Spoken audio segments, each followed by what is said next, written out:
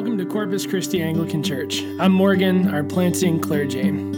Our vision of this church is to become a common people in common prayer for uncommon transformation. This podcast is where you will hear our sermons and other teachings that have happened at Corpus Christi. We primarily serve the region of Springfield, Franconia, and Kingstown. We're glad that you're here. Thanks for taking time to listen. Here's the message.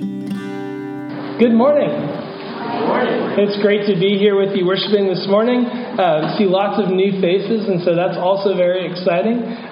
One of the things that we've done, if you're new, make sure you grab a welcome bag from me before you leave today. We also have coffee and tea and water available in the hospitality suite after the service. So take time to get to know one another, and I'm sure the kids will be on the playground, and so that's a great place to get to know one another as well. We also, just this week, added in those pews, you'll notice there are little note cards. And so you can take notes if you want during the service on Sundays. If any of you older kids of your parents are okay with it, if you like playing with sharp things, you are welcome to help me sharpen those pencils every week. And, we can restock those every week. So those are available to you now. As I said, I'm Father Morgan Reed. I'm the vicar here at Corpus Christi Anglican Church. And as we get started this morning, as we dig into God's Word together, let me go ahead and pray for us. In the name of the Father, and then of the Son, and of the Holy Spirit. Amen. Lord, may the words of my mouth and the meditation of my heart be always acceptable in your sight, O Lord, my rock and redeemer. Amen.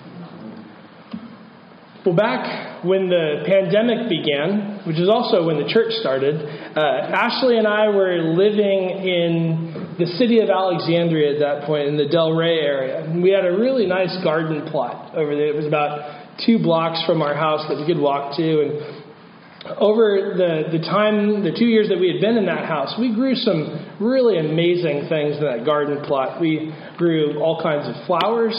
I really enjoyed growing cucumbers, which came constantly, different kinds of tomatoes, and kale during the winter time. And I even grew a couple stalks of Brussels sprouts. So if you go to Trader Joe's and you see those big stalks with all the Brussels sprouts, I actually had a chance to grow a couple of those before the harlequin bugs destroyed them in the late summer. And if there's one thing that I have learned from gardening, it is that things take a long time. Fruit, veggies, flowers. Things take a long time to grow. And besides watering properly, you've got to think about the soil content, and then you've got to care for that plant for months. Some plants may take up to a year and a half, like garlic, and you've got to watch these things to make sure that fungus doesn't eat it, that pests don't eat it, that leaf mold doesn't get it. And after months of care, you can finally enjoy the fruits of your labor. And tomatoes and cucumbers, there's a couple months where those things are just going to be coming constantly. But there are other things like those Brussels sprouts that you will toil at for months, watching, waiting. And finally, maybe by August, you will have some Brussels sprouts, unless you grow them over winter, and then it takes even longer. And even when you do, those Brussels sprouts, if you have 2 stalks, they're only going to make a couple meals. And so all that work for months will last a couple dinners, which is great. But that's the reality of it. And the other day I got really excited because my tiger lily finally bloomed in my backyard after waiting since April, seeing those little leaves.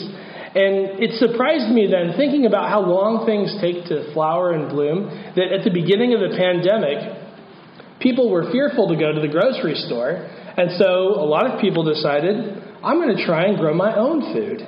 And so people who have never had any experience gardening or farming or doing any of that decide, I'm going to tear out my front lawn, and I'm going to make raised beds for the first time ever and figure this out. I'm going to Google how to garden and make my own food. And on the one hand, that's great, right? Because you're helping native bee populations, and that's wonderful creation care. And hypothetically, it would have worked. But, in order for that to work, what you really got to do is get all your neighbors involved, grow like 1 or 2 things, and start bartering with one another. So Father Ryan may have 50 stalks of corn, and I might trade tomatoes with him, and we could have a balanced meal of tomatoes and corn.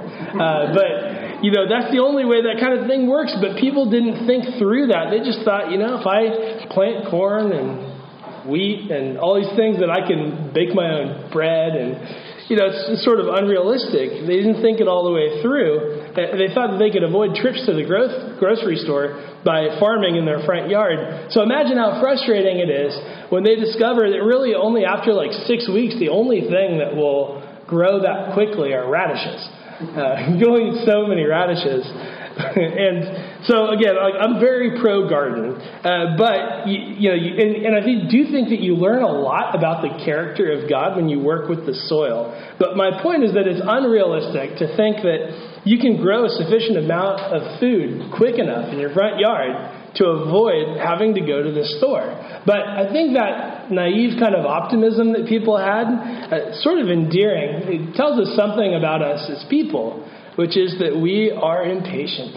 We have this tendency to want things to come to us faster than they usually do, and it is really hard to wait. What we're doing now is we're beginning a series for the next several weeks in the book of Colossians. And St. Paul is going to talk about the ways, especially this morning, that the gospel is bearing fruit and increasing. And it's a helpful reminder to us, because waiting for fruit is really challenging, and it tests us. And what we learned from this passage in Colossians 1 this morning is that there is this beautiful heuristic spiral that happens of fruit bearing. The heuristic spiral looks like this. We grow in the knowledge of the Lord, and then we grow in the virtue of good works. And then as we live that out, we grow in God's will in the knowledge of the Lord. So we grow in the knowledge of the Lord, and then we grow in doing virtuous works as we come to know Him. And in doing that, we grow again in the knowledge of the Lord. There's this spiral that works heuristically. So as we get into the book of Colossians, let me start a little bit with the background of the letter. It was probably written between the years 52 and 56 of the Common Era, about 30 years after Jesus' earthly ministry. St. Paul is imprisoned. Is one of the prison epistles. We don't know where he's in prison. Church tradition, some of church tradition thinks he's imprisoned in Rome, and that's possible. We really don't know. But the city of Colossae at this point was pretty large. It's in a region of Phrygia, which is in modern-day Turkey. And the city was sort of this threefold, sort of three cities together. Laodicea, which would have been the largest, then Hierapolis, then Colossae. These three cities were very populated, but by the year 60 AD, that city, Colossae, had been ravaged by a huge earthquake and never really economically recovered. But we do know from coinage and other things that the city of Colossae in that era had a really sizable Jewish population, possibly up to 2,000 or 3,000 Jews living in the city of Colossae. And it's probably from that group that some of these first converts came. Converts to the way of Jesus. And it seems like, from what we gather in this letter, St. Paul had never actually gone to Colossae before writing this letter. The message came through Epaphras, which we heard about this morning in chapter 1, verse 7.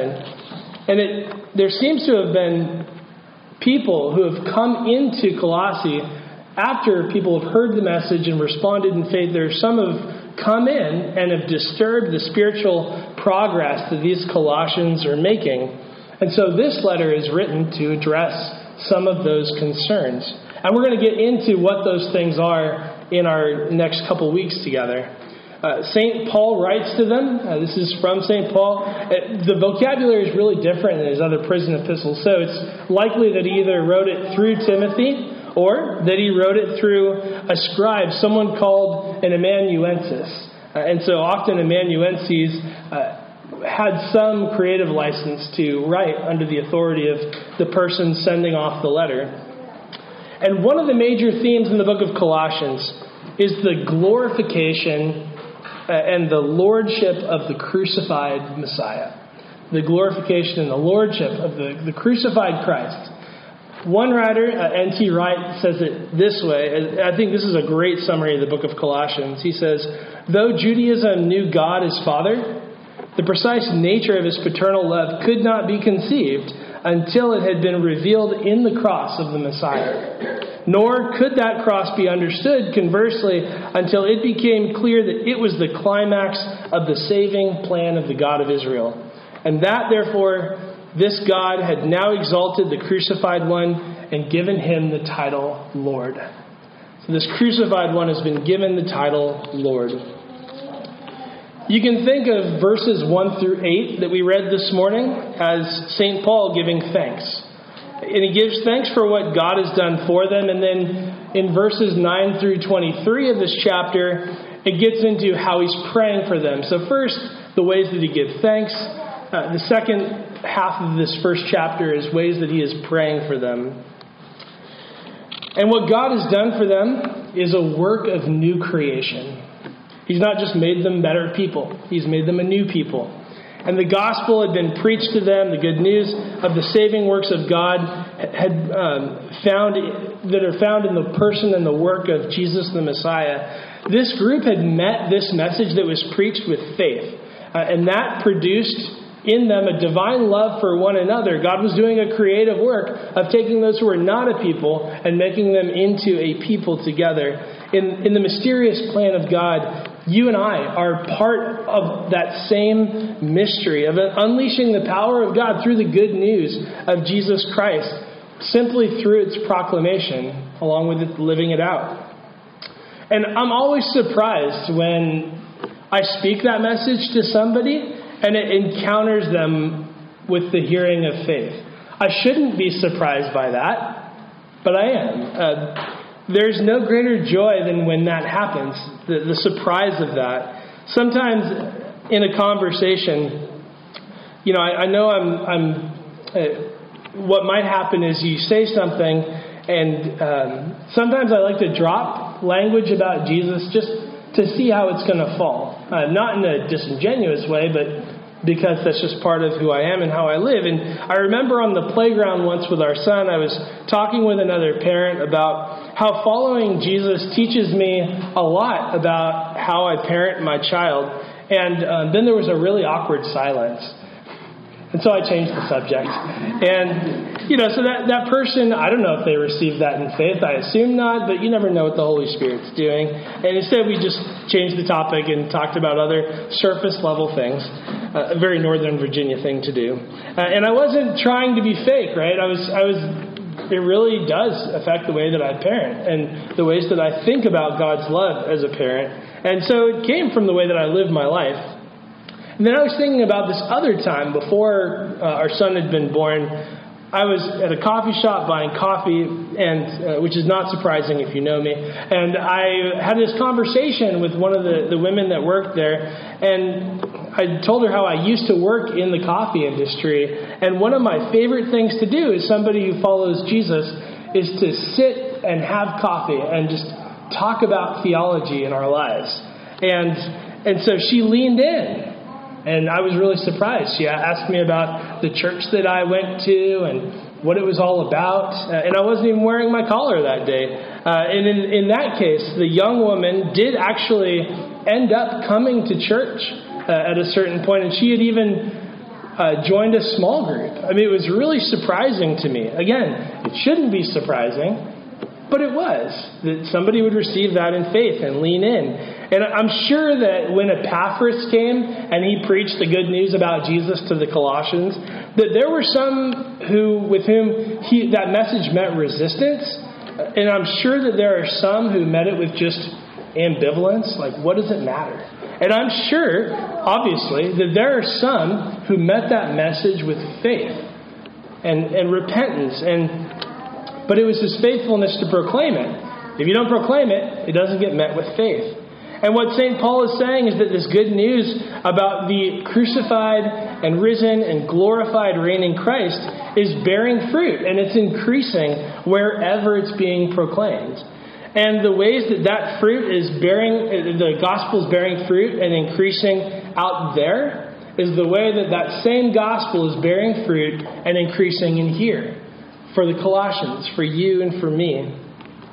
And the language of bearing fruit and increasing is mentioned twice in this small paragraph in verses 1 through 14. And I think the reason that he mentions the bearing fruit and increasing is because there are a lot of allusions to the Old Testament in this letter. And I think this is an allusion to the God's blessing of humanity, this bearing fruit, being fruitful and multiplying. So the gospel is bearing fruit, and it is multiplying, it is increasing. It's blessing humanity in a new creation kind of way. There is a new creation, a new covenant, and humanity is blessed by it. And that would have been an encouragement to those Colossians who may have been wondering if the gospel is really going to make any difference. When things slowed down, the excitement started to wear away. When things got really difficult, is it really making a difference?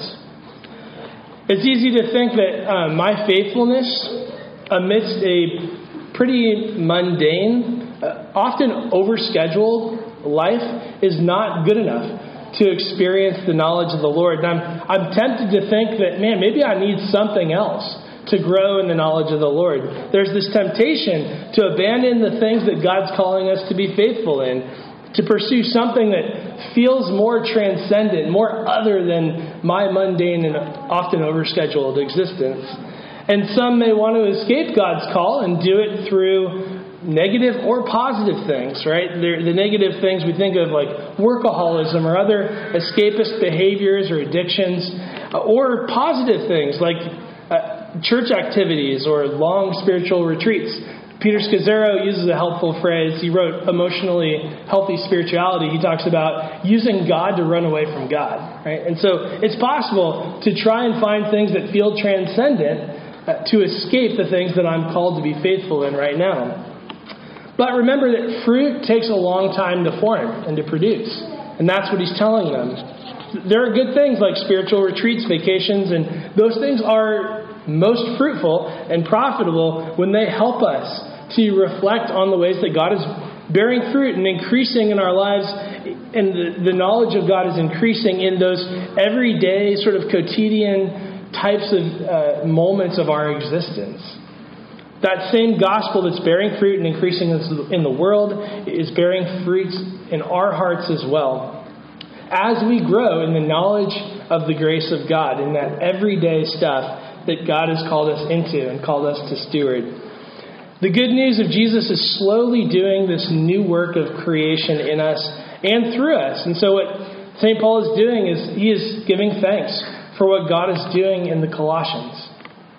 And then after giving thanks, when we get to verse 9 and following, he offers them a glimpse into the ways that he's praying for them. He asks that they would be filled with the knowledge of God's will in all spiritual wisdom and understanding, so as to walk in a manner worthy of the Lord, fully pleasing to him. And then again, he uses that same phrase, bearing fruit in every good work and increasing in the knowledge of God. So here it shows up again. The good news of Christ, which is producing fruit in you, is also going to produce fruit through you as you come to know God more fully. And in fact, this reminds me a little bit of the collect that we prayed today. If you're new to Anglicanism, you may not know what a collect is.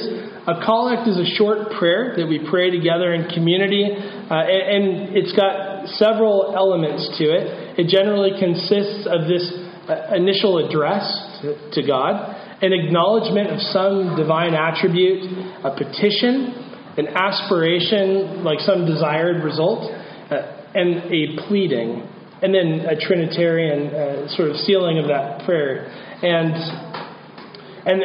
so that forms what we call a collect. And today's collect says this. It says, "Let your merciful ears, O Lord, be open to the prayers of your humble servants, and that we may receive what we ask." Here it is. "Teach us by your Holy Spirit to ask only those things that are pleasing to you. Through Jesus Christ our Lord, who with you in the same Spirit lives and reigns forever and ever." And so think about that line for a second. I'm going to say it slowly. Teach us by your Holy Spirit to ask only those things that are pleasing to you. In other words, Lord, hear my prayers and grant my request. However, teach me to ask the things that you love to actually grant. And so St. Paul is praying that they would press on in bearing fruit in virtuous works, that it accords with the right knowledge of God. You need both things. We need to pray. We need to grow in the knowledge of God to even know what to ask for. Again, it's this heuristic process of growth in the knowledge of God and growing in virtuous works so that we grow again in the knowledge of God. And then he prays for them to be strengthened for the purpose of endurance and patience with joy. Thankfulness is one of the major themes in this epistle to the Colossians. It happens over and over, like 5 or 6 times, at least one time in each chapter. And Paul is given thanks, and he prays that the Colossians would be a people that are marked by giving thanks.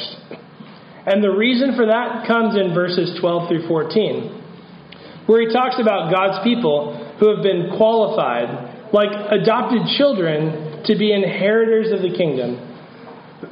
Excuse me. And then it talks about them being delivered from the domain of darkness and transferred into the kingdom of his beloved Son. And when you think of somebody with a Jewish background, hearing the gospel, hearing the word redemption, we can talk about redemption being as a purchase from slavery, but when you're Jewish, the thing that you think about when you talk about redemption is the Exodus. God redeemed a people out of bondage of slavery into a new life.